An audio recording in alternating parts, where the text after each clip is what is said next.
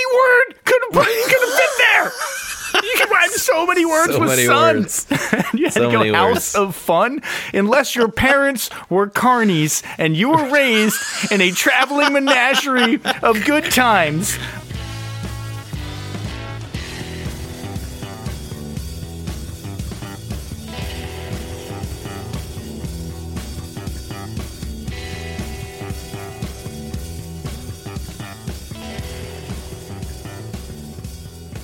Hello, everyone, and welcome to another episode of 1001 Album Complaints.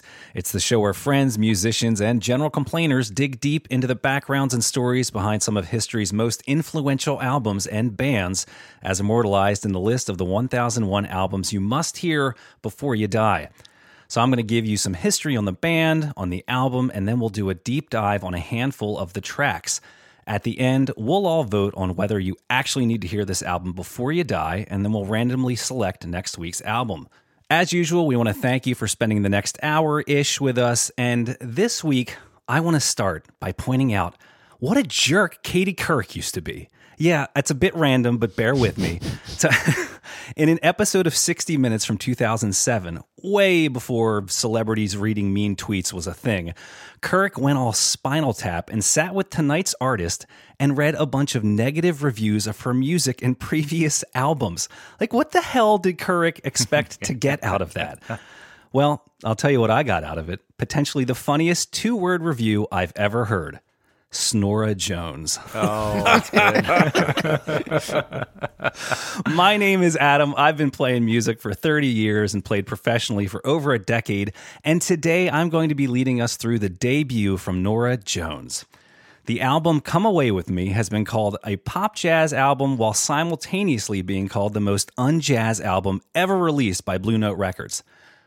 Hey guys, a little sidebar here. What's the difference between a jazz musician and a pizza? I don't know. A pizza can feed a family of four. Oh. Anyway, if you're familiar with this album, welcome to the party.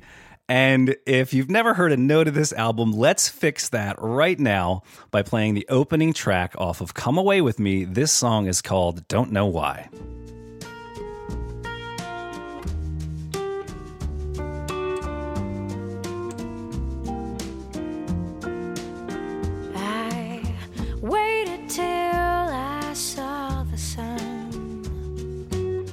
Don't know why I didn't come.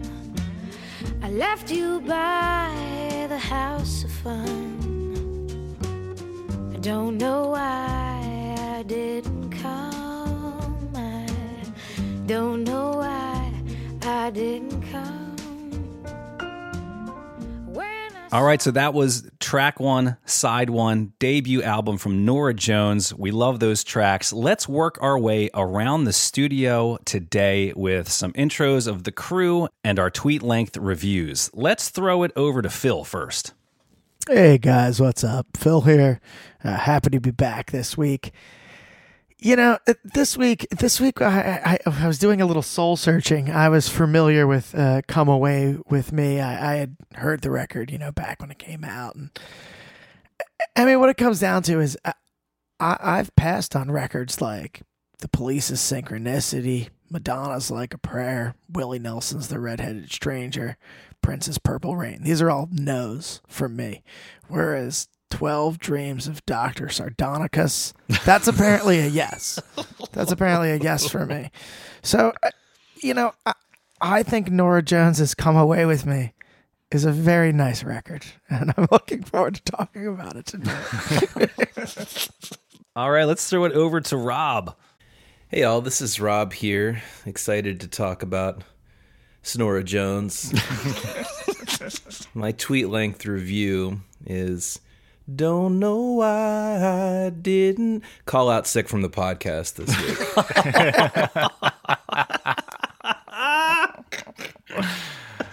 Oh, you see how this is going. Yeah, right. All right, let's, Tom, what do you got? All right, this is Tom, everybody. My tweet-length review is a sentient turtleneck sweater and warm cup of tea come to life and make an album. Seriously. Almighty. We're coming in hot. All right, this is Adam, and my quick review is that As a musician and singer who exploded into fame, Norah Jones famously turned down the opportunity to have her biggest single remixed into a dance version to be played in clubs and dance halls. She cited her fear of overexposure and that her music would become diluted. But have no worries, you can still hear most of her music at your local CVS, dentist office, or Costco. That was one of my tweet rejects that my Spotify subscription lapsed, but luckily I just stopped by Starbucks every time I wanted to hear a track. Listen, this is a nice album. It's a very nice album. She has a great voice. But I mean, must hear. That's a high bar, and it is. Now, Phil mentioned Willie Nelson, and I get some Willie Nelson vibes that I think we'll hit on. I mean, my overall impressions, I like her voice. I like the songs. They're simple. She reimagines some of these tunes. She admittedly worships Willie Nelson. So I see like some kind of similarities there coming down the road. So we'll see what happens. The players are fantastic, right? Like the guys on the record and the other musicians that the guys play around the record are fantastic. Well, let's talk a little bit about that, because I had this running through my head, and we're going to have to get it out at some point. But, it's very in vogue nowadays to call people a Nepo baby. I'm like, is Norah Jones a Nepo baby? And 100% yes. I mean, there's a world in which it's 100%. There's a world in which it's no, but I don't understand how for your first album you can get – they tried to record this twice, right? Like, she got so much time to make this happen. It's kind of insane to me. Yeah, and this is what you got. We should clarify that she is the daughter of Ravi Shankar, who is himself a famous – musician, and I think her mother is some kind of concert promoter. Is that right? Correct. Yeah. Right. Notably, though, she ditched the Indian first name, which was Geetali, and of course, she goes by her two middle names, which is Norah Jones, or her mother's last name Jones, and never went by Shankar. Geetali Shankar.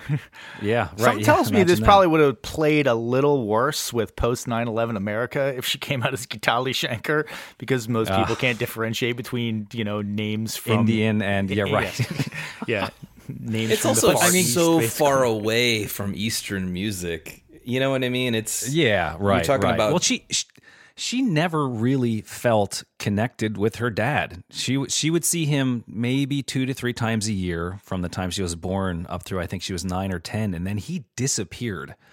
And she restarted the relationship a decade later when she was like 19. So people often ask her like, "Oh, do you feel Indian?" She's like, "No, like my mom's white. I grew up in Texas. I love country music. I love Patsy Cline and Willie Nelson. What about me looks, can you associate with Indian, aside from that her father happens to be probably the most famous sitar player in the world and played with the Beatles and all that stuff." By the way, props to Ravi Shankar here. He's knocking up his side piece at 59 years old. That guy's still making it happen. He sounds like kind of a dick, though, because I read in his a write-up about his funeral, they were talking about how Norah Jones and her mom were there and how they had like this very fractious relationship, not a lot of familial connections. And they're like, but the families reconciled and really fixed their relationship in 2003, which happened to be when Norah Jones won 5 Grammys. It's like, well, that's right. Comes knocking at her door. Yeah. Hey, honey, I'm back. You need some Maybe we could collaborate. Yeah. It reminds me of the old Adam Carolla bit where he's talking about how terrible his parents are. And he's like, look, I get it. They were just playing the odds. What are the chances that the kid you abandon is going to grow up to be a diamond-selling, Grammy-winning artist? I mean, it's unlikely. All right, so let's dive into a little bit of the history of Norah Jones. So she was born in 1979 in Manhattan. And like we said, she was the daughter of Sue Jones and world-famous sitar player Ravi Shankar. So I had mentioned that they kind of fell out of touch with each other. She discovered at 18 that she had a half-sister named Anushka Shankar, who actually is also a famous sitar player. They recorded a couple songs together that you can find on Spotify as well. So she and her mother move from New York to Grapevine, Texas, where she was raised by both her mother and her grandparents. At age 5, she started singing in the choir. very eclectic mix of music in the house. Like I said, Willie Nelson, Hank Williams, Linda Ronstadt, Patsy Cline, lots of country music as she grew up. I'm catching this theme of a lot of really great artists, and also Norah Jones came up through like the church music scene. Maybe I should be like trying to find me some Jesus and get my kids involved in that scene. Just start going to church, man. Yeah. That's where it's going to happen. So at 13, they move from Grapevine to Dallas, which is only about 25 minutes down the road, and she enrolls in Booker T. Washington High School for the Visual and Performing Arts. Notable alumni there is Erykah Badu and Roy Hargrove, in case you're keeping track at home. From there, she went on to the University of North Texas, where she majored in jazz piano.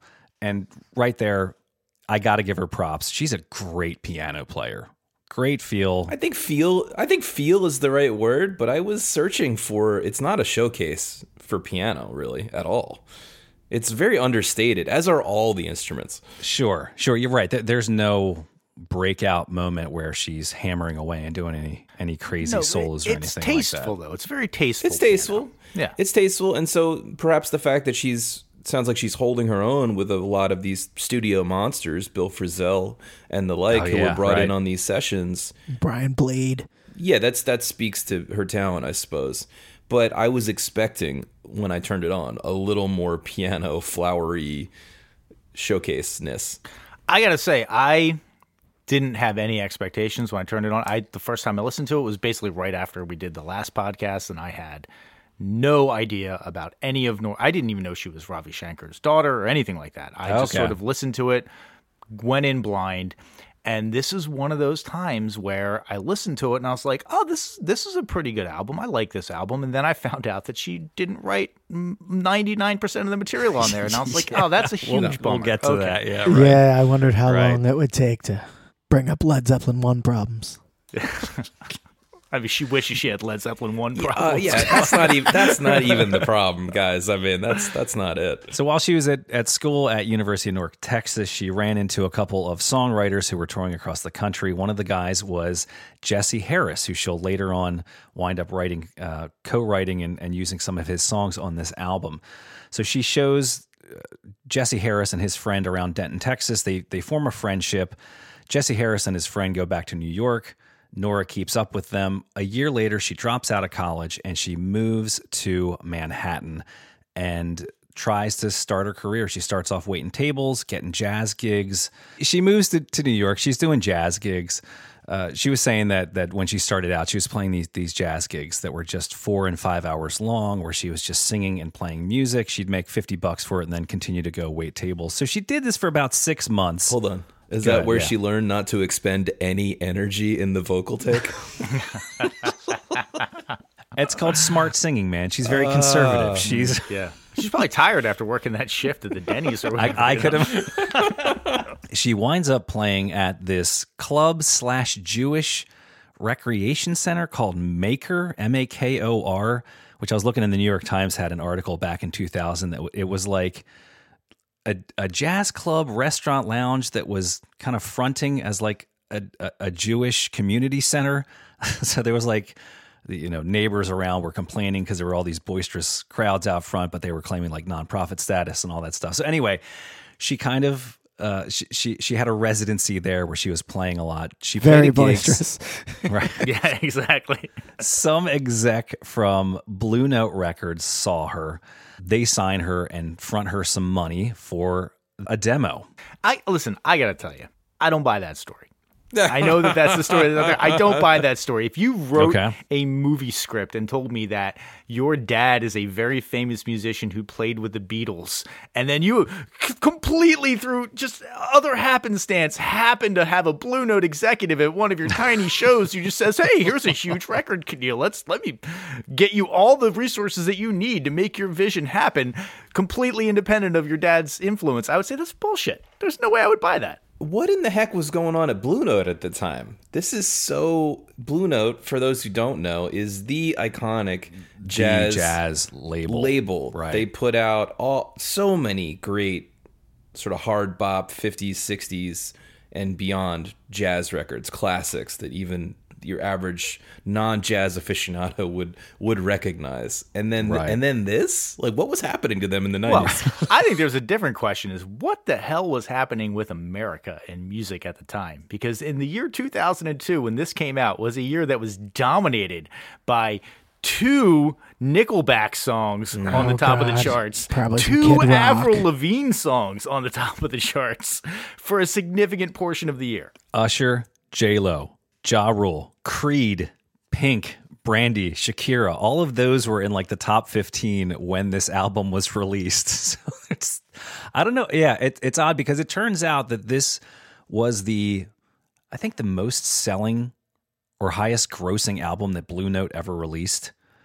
So whoever came up with the idea, they filled copies, right? They filled their coffers regardless of whether or not it was quote unquote jazz. Listen, I got to tell you, if every time I turn on the radio, I'm hearing, "This is how you remind me," I would, when Norah Jones came on, it'd be a breath of fresh air. I'd be like, "Oh, what is this? Right. This is great." I don't think they're going for the same demo, Tom.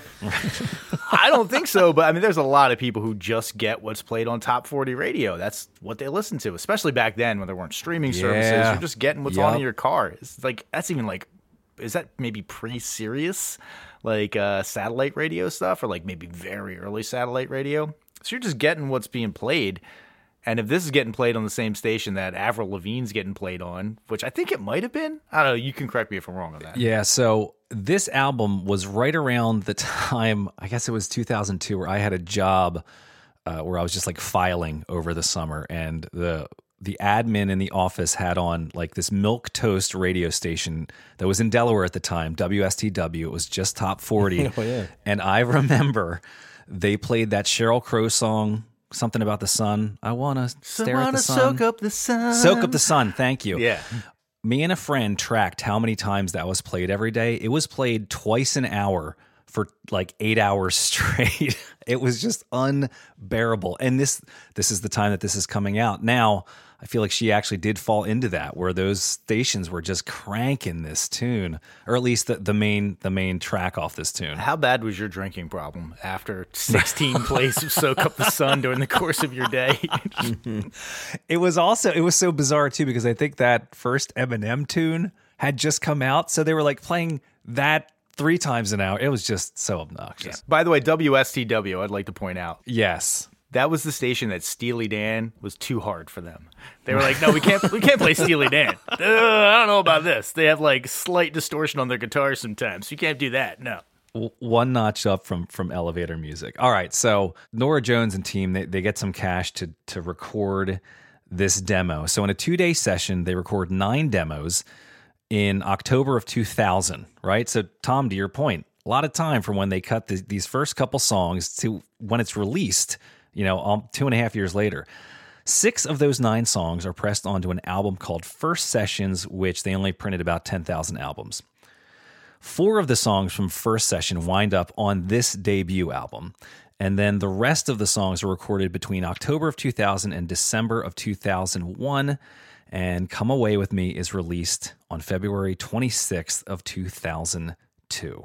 All right, so I have an extensive by the numbers for this album, okay? So our episode will be released almost 21 years to the day since the album was released. She was 22 when this album was released.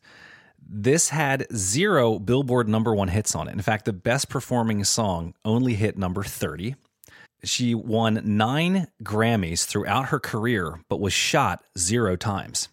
50 Cent was shot 9 times and won 1 Grammy.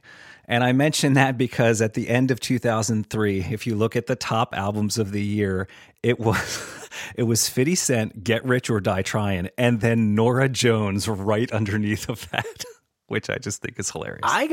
I am a little surprised that 50 Cent outsold her, I gotta say. Or maybe like in the fullness of time, she sold more. Because this does seem like it has a baked-in demographic of like people with a couple of cats. It's, and I say this as somebody with 2 cats. I love cats, right. But there's a lot of people that are like, yeah, this is like the new hip version. Tom, let's not pretend you're not above like popping this on and like making some raviolis from scratch, okay? Oh no! This is a great album for that. This is a I great very cooking much album. enjoyed this week. I actually made like a smoked salmon fettuccine Alfredo last night while bumping this album, and I was like, yeah, this is great. Shot my dill up, all right. I'm definitely above that. I'm not doing that. I'm going on record right now. So, continuing with our numbers here, her songs have been streamed 6 billion times worldwide. 5 Grammys for this album. As of 2016, this album sold 27 million copies worldwide, although a more recent figure from the New York Times put that number closer to 30 million.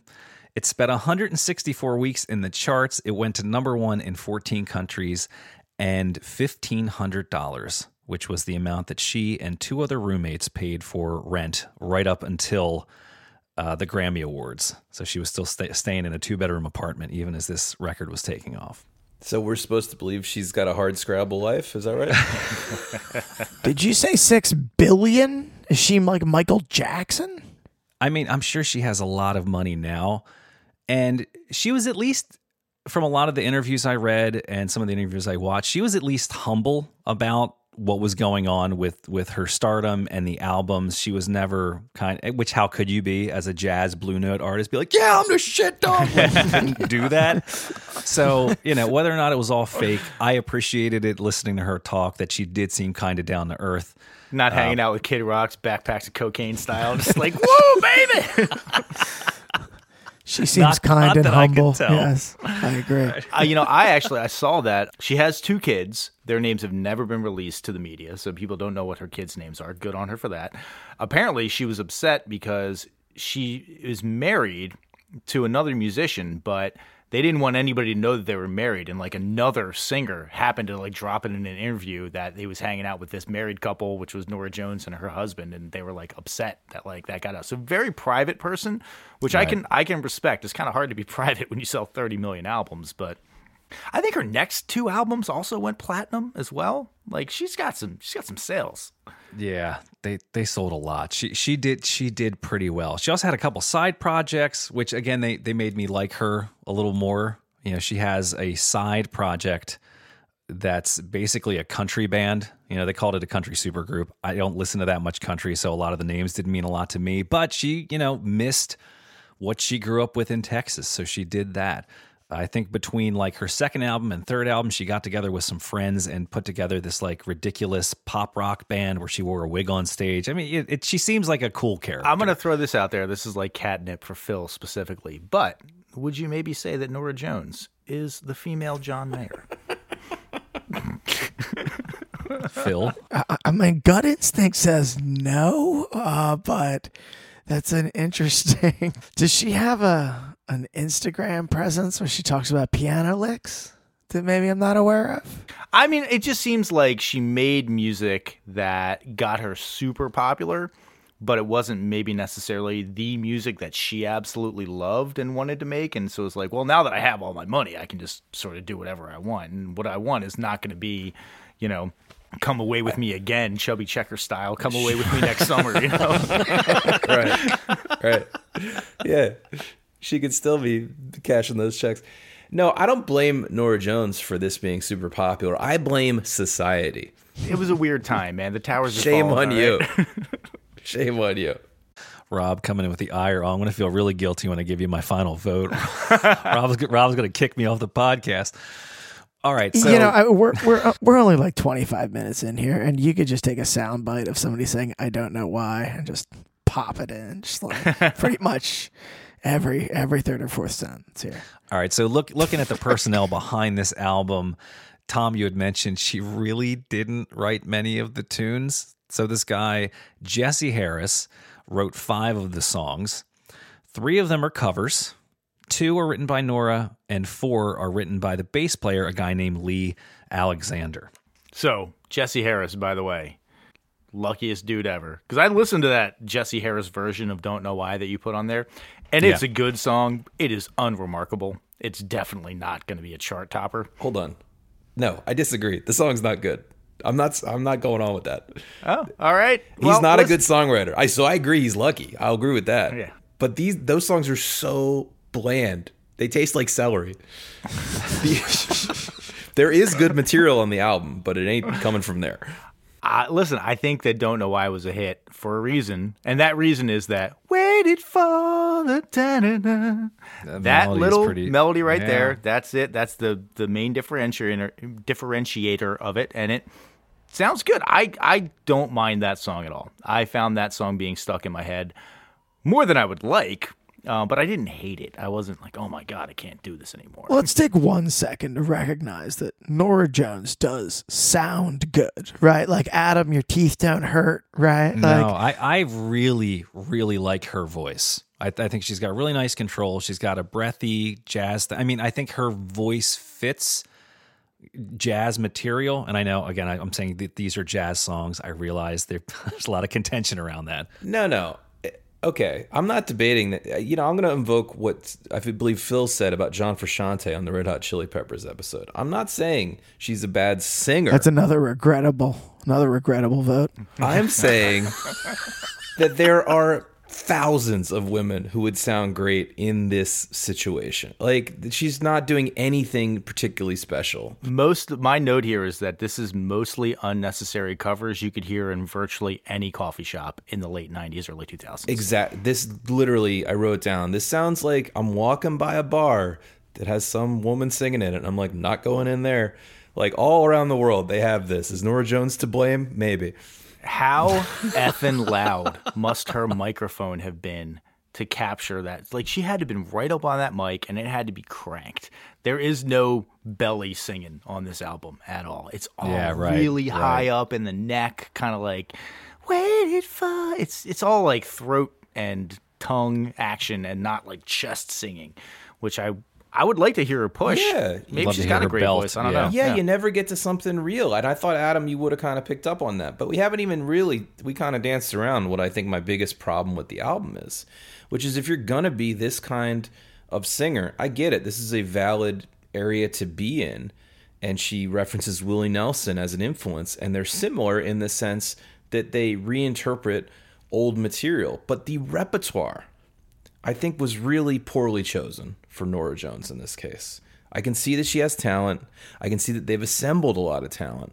But I think the issue of the song repertoire itself, she's not adding. On the album, I got you. She's not adding to the vast majority of these songs. That's my problem. Yeah, I don't get the whole like reimagining it. If the main reimagining of it in most songs is just, well, what if it was sung by a sweet sounding girl?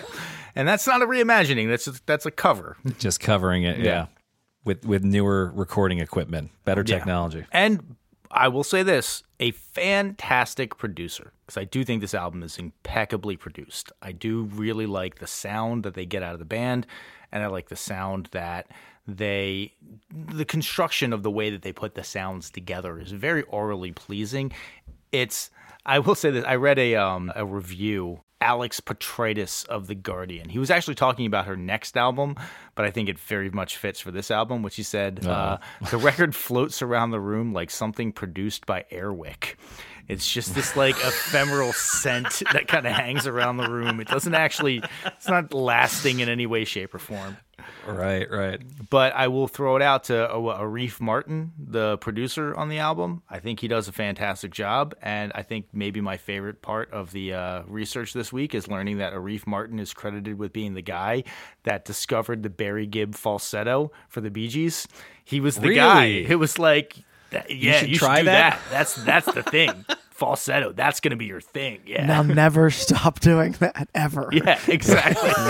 How about you make a pretty damn fantastic career out of that from here on out, and your brother's going to hate you. You know what? That's a great claim to fame. I got to admit it. Yeah. Phil, I like that. The idea that just from that point on, everything he does is falsetto. He's calling and ordering pizzas and falsetto. Like, Barry, is that you? Come on, man. Goes to jury duty with falsetto. Your Honor. All right, let's jump into some of these songs. So at the top, we hit the first song. Again, it's not the title track. We'll come to that in a little bit. But the first song on the album, Don't Know Why. Let's drop into this one more time. My heart is drenched in wine, but you'll be on my mind for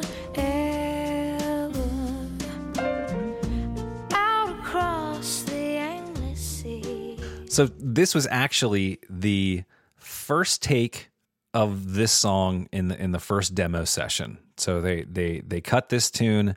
This was the first take. They threw it on the album. It's as is. I think they threw in a couple overdubs. There's like an electric guitar and maybe some harmonies from her. But this was the first time they hit record in the studio for these sessions. And they got this complex of a take? This virtuistic playing and singing in the first take? I can't believe that. Stick a mic in a room in a jazz club and get the same thing. It's pleasant. It is a very pleasant album. And again, it wasn't my favorite, but we talked about this in the pre-roll and the end of the last episode. Like, I was able to play this with my family. My wife was like, I love this album. This is great. She also likes Hanson. Not the best taste in music ever, but I can see why this was a hit. I can see why it was a hit. It doesn't necessarily speak directly to me, but I can see why it's a hit. It's like apple pie or something. It's like, oh, that's very nice, you know. And to your point, like when the airwaves are crushed with Nickelback, right? Maybe this feels like a breath of fresh air. It's funny you mentioned apple pie because I pulled from a Stereo Gum review that said, "Don't Know Why" is a beautiful song. Like pumpkin spice lattes are tasty and candlelit bubble baths feel nice. And I agree. Yeah, well, I agree with that appraisal. It's like basic bitch shit. Like, exactly. This is like right down the middle, basic bitch shit. Basic, like, yeah, duh. That tastes good. Okay, like moving on. My first response, turning on the record, listening to this, of course I've heard it before because I'm alive. And I saw on Wikipedia that it was Song of the Year at the Grammys, that it won the Grammy for Song of the Year. And I wrote down, must have been a pretty shitty year. So just for clarity, the other nominees. What do we got? All right.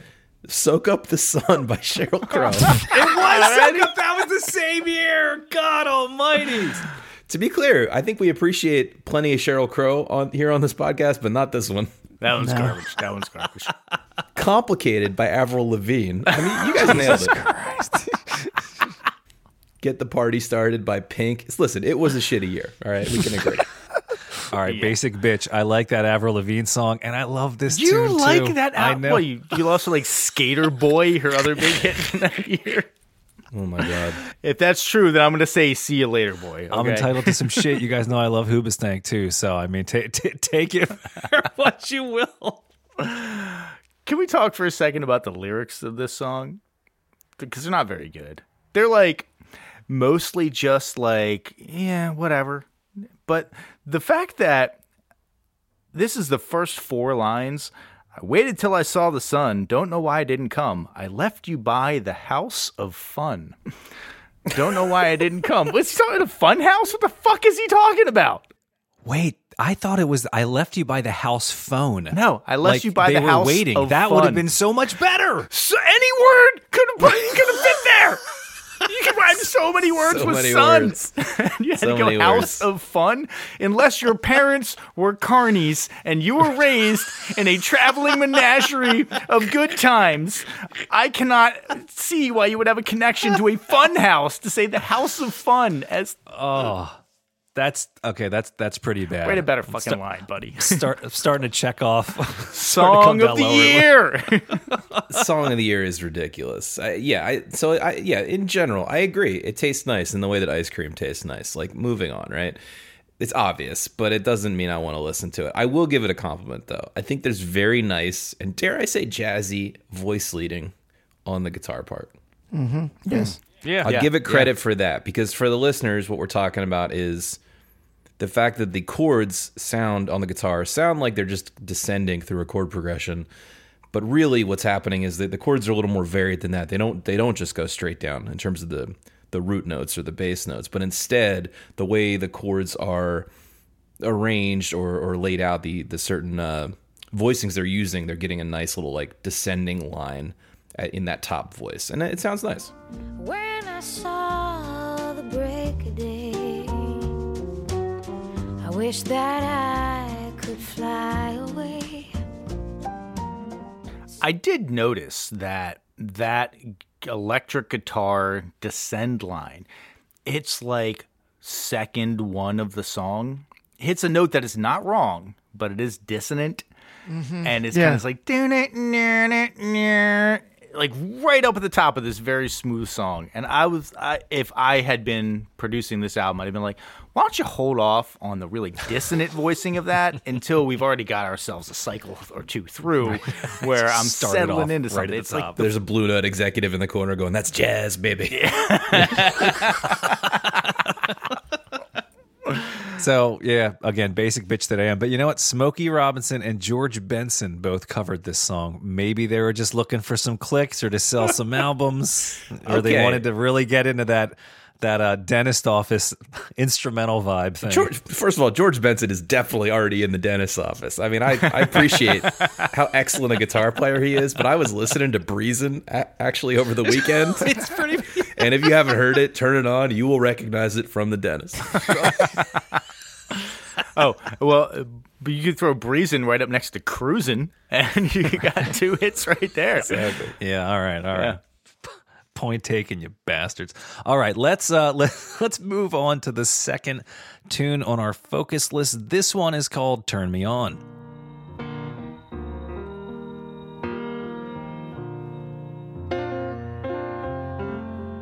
Like a flower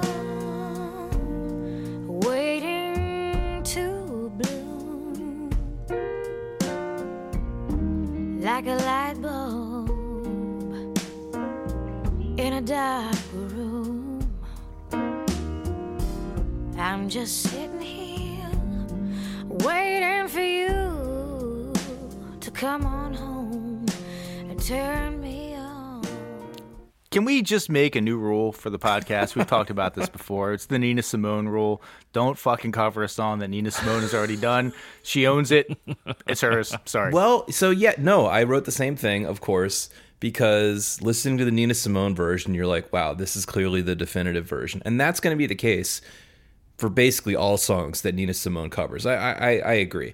However, the last time this came up on the podcast was David Bowie doing at least a radically different interpretation of Wild as the Wind. And I think we all agreed that we at least appreciated that he was adding something to the track. This is not that. This is poor choice, poor song choice. And if you're going to go with a Nina Simone track, you got to get wild with it. Thrash metal something. Version of it. Well, you can't have the only difference in the track be it's my voice and not Nina Simone's voice, because you're not winning that battle. She also slowed it down a few clicks, which makes it a little more coffee shop milquetoast, you know, like. Here's the other thing, not that I'm sure Norah Jones wouldn't love to be compared as a singer to Nina Simone. It's pretty unfair for anyone on the planet. But when you listen to Nina Simone right up next to her, as we did on our focus list this week, you hear all the humanity and fragility in a vocalist like Nina Simone's voice. And then you turn over to Norah Jones and you just hear, I know it's not auto-tune, but it's sort of the organic equivalent of auto-tune. It's just so palatable. It's the safest version. Oh, God. Who would want it to sound good? No, it's safe. It sounds safe. All right. And Nina Simone, her voice is bold. And she sings boldly and she makes bold choices. And Norah Jones' voice is the opposite of bold. You never get her. I feel like maybe it's a little too harsh to say that she never commits, but I almost got that sense that she just never commits to it, where you're just like, oh my God, you're letting it all hang out. She never lays into it, right? Yeah. Well, it's funny because I listened to the Nina Simone version and her voice is so loud, it's almost distracting. like if you listen to it, it's, and you want to hear the music, you turn it up and Nina Simone is too loud in your earphones. So you actually have to like back everything down a bit. That was my only Nina Simone's my only complaint loud, on the Nina listen, Simone I'm a version. Nina Simone fangirl over here. Nina Simone's was missing the Hammond, by the way. So Oh, well, there we go. Okay, end the podcast right here. There we go. bastards, there you go. Adam's argument has been laid bare. Norah Jones, you're on the list. We'll talk to you guys next week. Bye. In researching this, somebody was saying that basically a lot of people hand wave Norah Jones as being soft jazz, just whatever, it's soft jazz, blah, blah, blah, blah. But she paved the way, what they dubbed as the Norah Jones effect, for singers such as Amy Winehouse and Joss Stone. And I was like, she's no Amy Winehouse. And Amy Winehouse was going to be Amy Winehouse regardless of if Norah Jones was ever a thing. And Joss Stone fucking sucks. So I don't care if there's no Joss Stone ever. Like, who gives a shit? You're going to do a weirdly like jazzy version of Fell in Love with a Girl and call it Fell in Love with a Boy. Like, that's terrible. It's terrible stuff. To be clear, this is a great song. I really like the song. And so I see why it seems like a great choice. But the concept of repertoire in the old terminology of record companies is to match the songs with the performer. And in this case, I feel they really whiffed. What would you, if she stuck with her never pushing it Norah Jones voice, what would you feel would be a repertoire that more suited her? I'm going to think about that. All right. I thought you were gonna have a joke queued up. Me, I'm just cracking out my elbows. Yeah, it's been throwing too many curveballs. Doing the new dance. Phil's been dancing from listening to this album. He's got his arms in the air and he's. Which song were you dancing to? All right, we're gonna move things along here to the next tune on the focus list. This one is called "Cold, Cold Heart." I've tried so hard, my dear, to show that you're my every dream. Yet you're afraid each thing I do is just some evil scheme. A memory from your lonesome past keeps us so far apart. Why can't I free your doubtful mind and melt your cold, cold heart? All right, there you have it. What do you think? You had mentioned the bass players like in the band. Tell me about the bass players. He is the same dude across the whole record? A guy named Lee Alexander. I believe he played on most of the tracks. He only didn't play on one track. It's like the last track. I think track. It was 8. Last track. Got it. Track 14. Nearness of You, because that's all piano. Yeah, there's multiple guitar players, like a Hammond player. I see like 2 drummers, but I don't see any bass players listed. So it makes sense. Cool bass take. I wrote that it was extremely forgettable, like strolling through a mall. Oh, I couldn't forget this because I hated this. Okay. At first I was like, this is rushed. It's like up-tempo. It's up-tempo from the Hank Williams version. And then I listened to the Hank Williams version, and I'm like, it's not actually up-tempo from the Hank Williams version. The reason it's rushed, and it basically, she tries to, I don't know, maybe purposefully break this country convention. There's the line, it leads into the hook line, keeps us so far apart. And he holds it, and they do a round of the chords, and then they come in with your cold, cold heart line. She doesn't do that. She cuts out that, like, extra long hold and just goes from keeps us so far apart, da da da da da, da your cold, cold heart. And you're like, oh, it doesn't breathe. It needs to breathe. And that's the whole thing about these country songs, which are so straight ahead. You need that hold to build a little bit of tension before you drop in the killer hook line.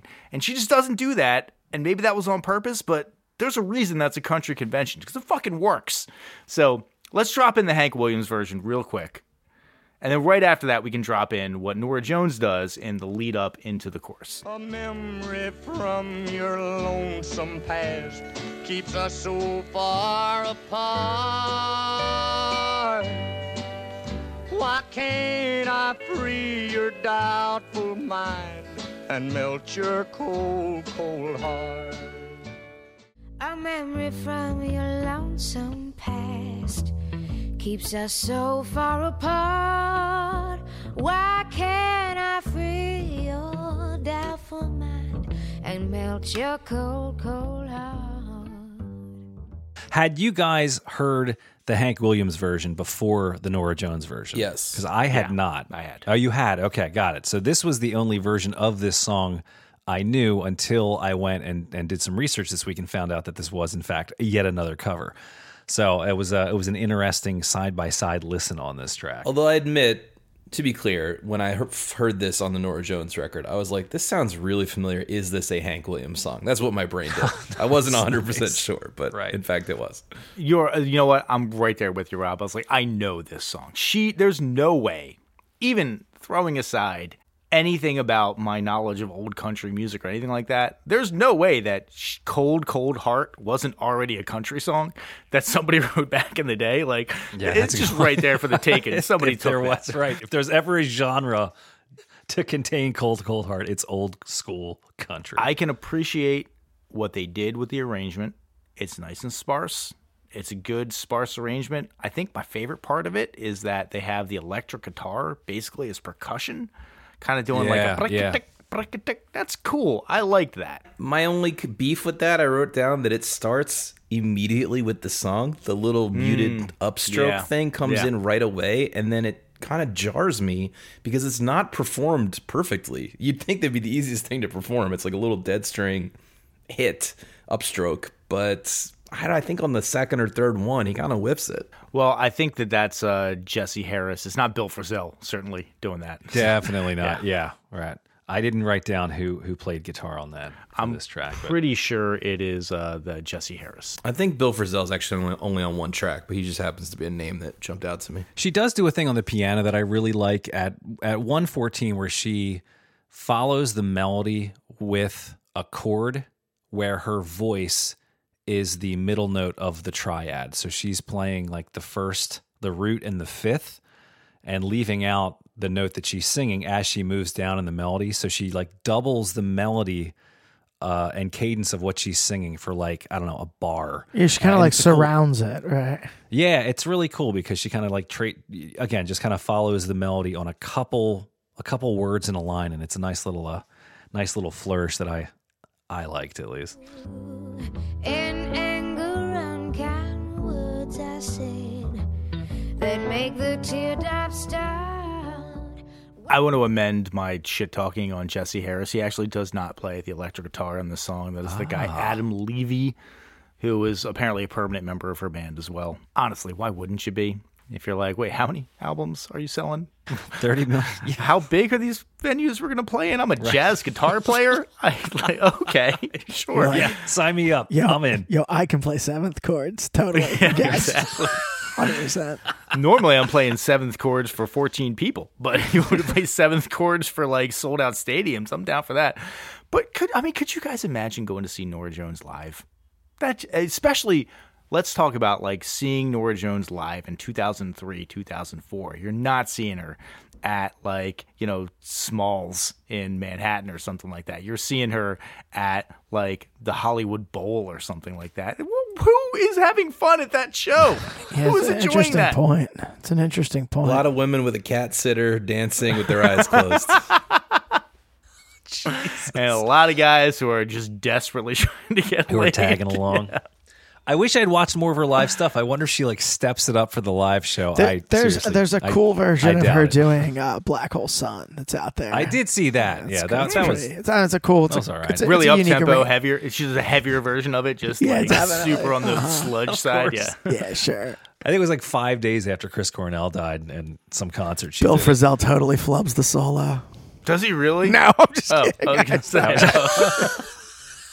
Wait, I was gonna. Okay. Because Bill Frisell, I imagine, Bill Frisell, the best gig Bill Frisell might be able to play might still be as Norah Jones guitar player. Sure. And that's just the state of jazz appreciation in America. It's probably the best. I want to be heard. It's probably the best gig most side guitar players could get, right? Damn, yeah. It's chill, super chill, right? All right, we're going to move along to our next track on our focus list. This one is called Come Away With Me. Come away with me in the night.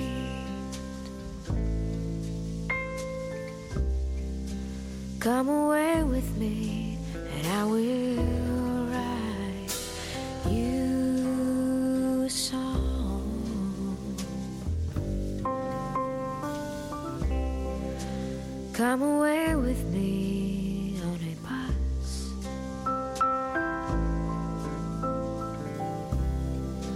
Come away where they can't tempt us with their... All right, so now I'll throw some shade here because in general I like the album and I know you guys hate it, that's fine. But this bothered me because they picked this as the title track, which just if you guys think everything else on this album is boring, what do you think of this one? Because this one put me to bed.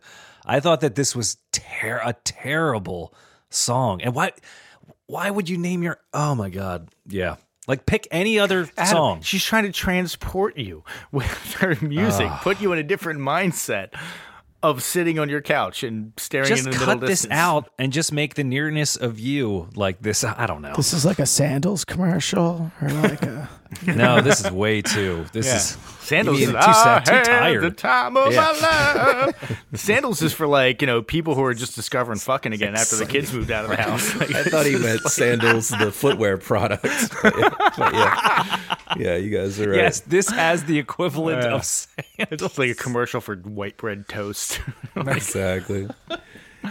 Speaking of terrible lyrics, this really veered into green eggs and ham territory when she said, come away with me on a bus.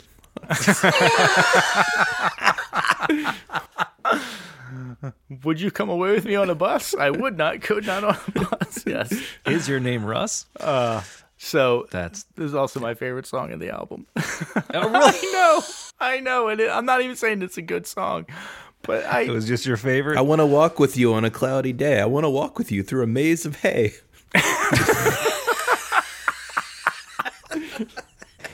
You're bringing some new shit to light here, dude. Yeah, in light of this new shit, I might have to say I don't like this song. God damn you guys for ruining this album for me. I feel like our listeners, to be clear, only the first half of that couplet was courtesy of Norah Jones. All right. I like... It's like right at 125 where she says, come away with me and we'll kiss. And she does a very tasteful following of the melody line with single notes on the piano. Come away with me and we'll kiss on a mountain top. Come away with me and I thought it was tasteful. It was the song on the album that I thought had the most drama to it. I know. Are you kidding? I'm not kidding. Freaking kidding? I'm not kidding. This is the song I thought had the most drama on it. Yes. I can agree with tasteful, and I think there was also a decent, nice understated guitar solo here I took note of. The whole thing just goes down too smooth for me, and I think we're just at that argument, at least with Adam. I'll speak to it, Adam, which is I just need personality in the music. I would rather a lo-fi recording of a schizophrenic man like Daniel Johnston singing a good song. Oh, you want a personality crisis? Right. Get it while it's hot. Right. Then something that just goes down like I'm being fed oatmeal through a tube. Decaffeinated tea. I mean, you're making some good points, guys. I'm not you're killing me here, this song. I'm more saying it was my favorite song on this album. Sure. Very simple chords with a pleasant voice. It has its place. And I think that being presented this song, absent having to listen to the entire album several times, I'd be like, oh yeah, that's whatever. That's cool. Whereas some of the songs, I was just like, oh, come on. Like, fuck this song. I didn't feel that about this. So it gets my vote. Best song on the album. All right, let's keep this train rolling. We're gonna hit the last song on our focus list here. This one's called "I've Got to See You Again."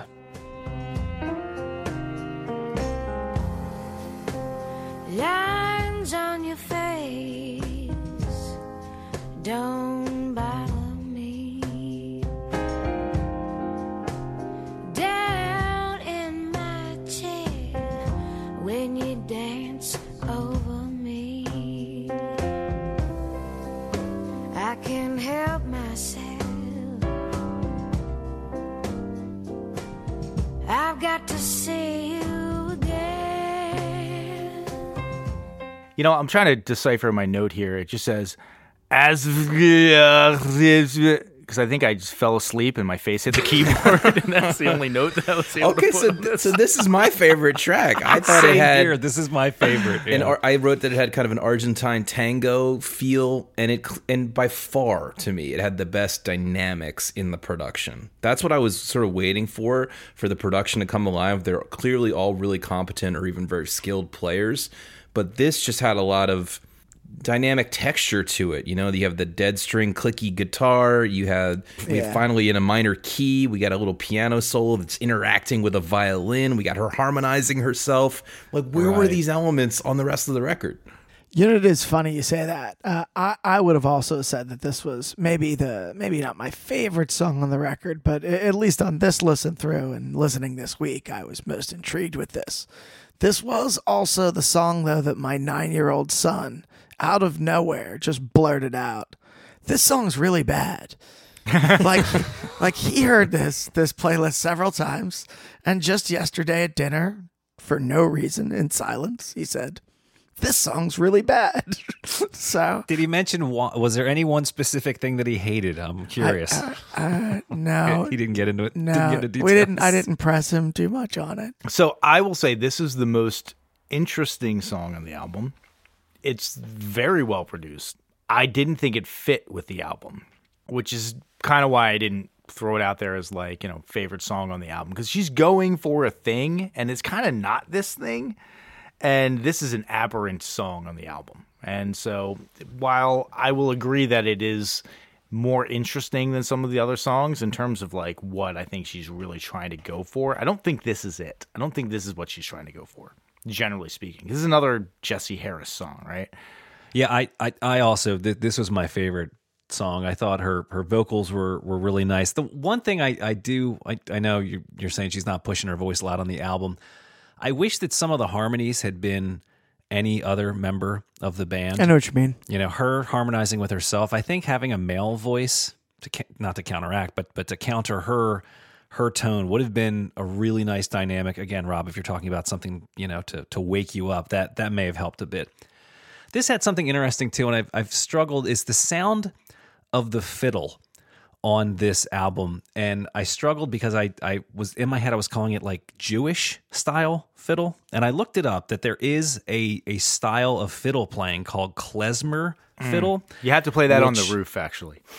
Right. Yeah. Well, that's what that is. So it's a style of fiddle playing which was born out of somewhere in Europe, but it has a lot of quarter note slides into whatever note they're going to hit, and it has a very distinct style. So I'm going to ask our audience here to help correct me if I'm wrong on this one. If you're at all familiar with the style of violin or fiddle playing, let me know if I'm wrong.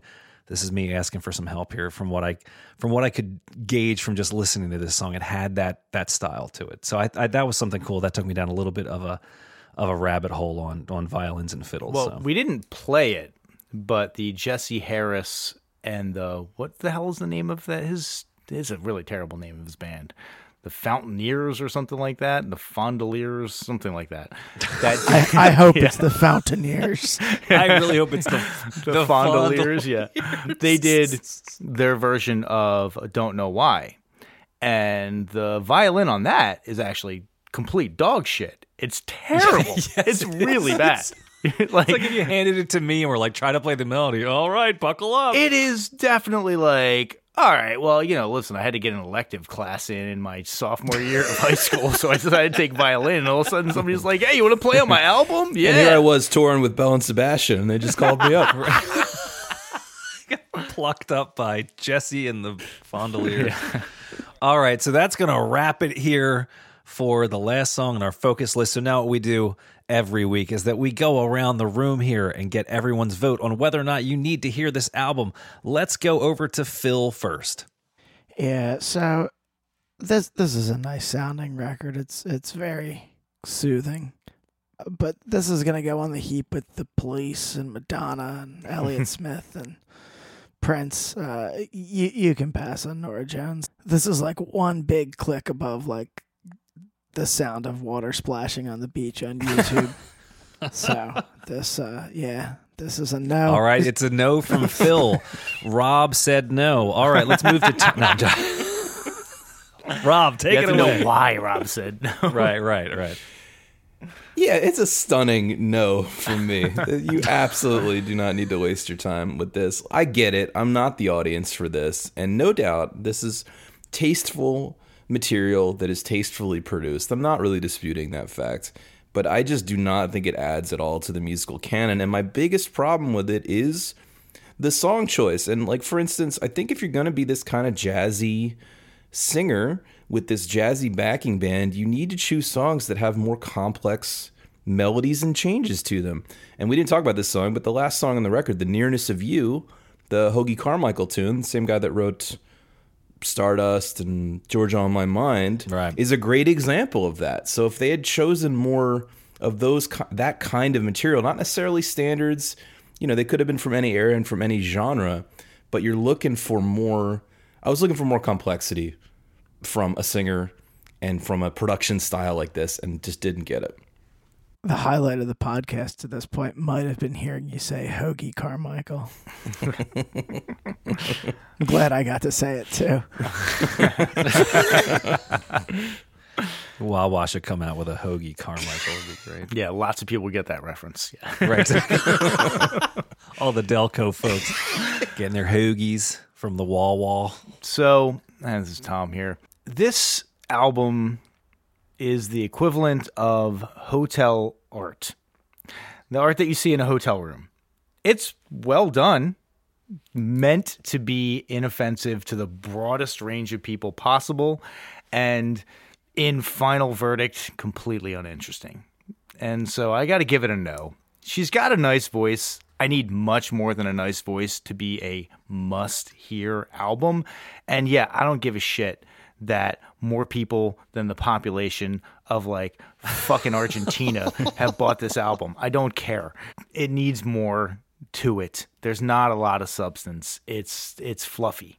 And so that's a big no for me. All right, so this is Adam, and I will not invoke the fallacious argument of, what is it, ad populum? How many people? Anyway, I think that this album was what I needed at the time. I like her voice. I like the production on this album, and like a petulant child, I am going to stamp my foot down and say, I like this album, and you need to hear it. However, that doesn't really matter because I have been crushed tonight, 3-1. Stay tuned for next week's episode when Adam will not be invited. Right. I will be at home listening to my Hoobastank collection and Norah Jones and System of a Down. They just go together. I can see the playlist right now. All right, so there you have it, folks.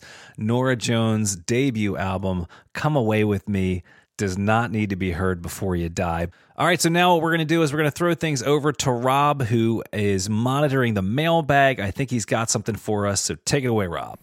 Yeah, thanks, Adam. Excited to get into this mailbag. We love hearing from everyone out there. I think Adam put out a specific call to learn more about klezmer music and some other things, so we hope you write in soon.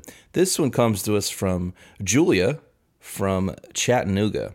I think you pronounced Julian incorrectly because there's no way we have a female listener, right? Hard to believe, I know. She says, this is a little correction. On the Love episode, Adam confused the song A House Is Not a Home by Burt Bacharach with the song My Little Red Book, also by Bacharach. Love did do a version of Bacharach's My Little Red Book on their debut album, but changed the song up so much that Bacharach said he didn't like it. Not nearly the beef that modern day artists have, but wanted to correct Adam's misstatement. By the way, R.I.P. Burt. He just died as we're recording this. Very sad. Oh, that's right. I'm picturing the beef between Bacharach and Love, where he's just like driving by the SUV with blacked out windows, just leaning out the side of the Uzi, like 90s rapper style. How dare you change my chord choices? You switched the lyrics up a little bit. Hal David at the wheel. Well, thank you for the correction. We appreciate that. Don't forget, if you have anything else to tell us, you can always email us at 1001albumcomplaints@gmail.com. Now we're going to throw things over to Tom, who's going to tell us what we're listening to next week. Thank you. I am excited to get another album to listen to. I'm hoping that this one will be just as family friendly. Maybe, I could roll down to my local optometrist and ask him if he has any recommendations on albums that we can listen to. But for now, I guess I'll just have to resort to busting out that old Albinator. Let's see if it has the gumption to actually push something out of it. I'm going to give it a spin here. Drum roll, please. Next week, we will be listening to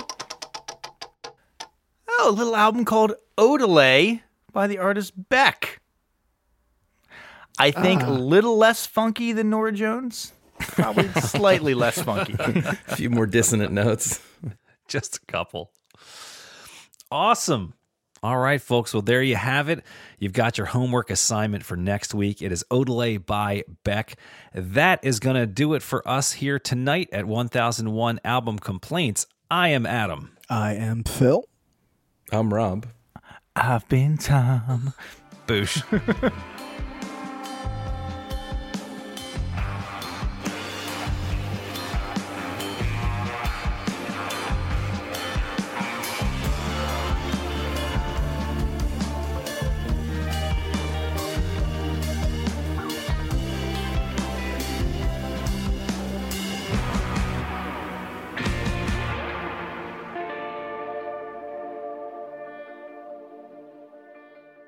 Sorry, did I step on your boosh? Did you have a boosh? No, that's where I didn't have a boosh. Okay.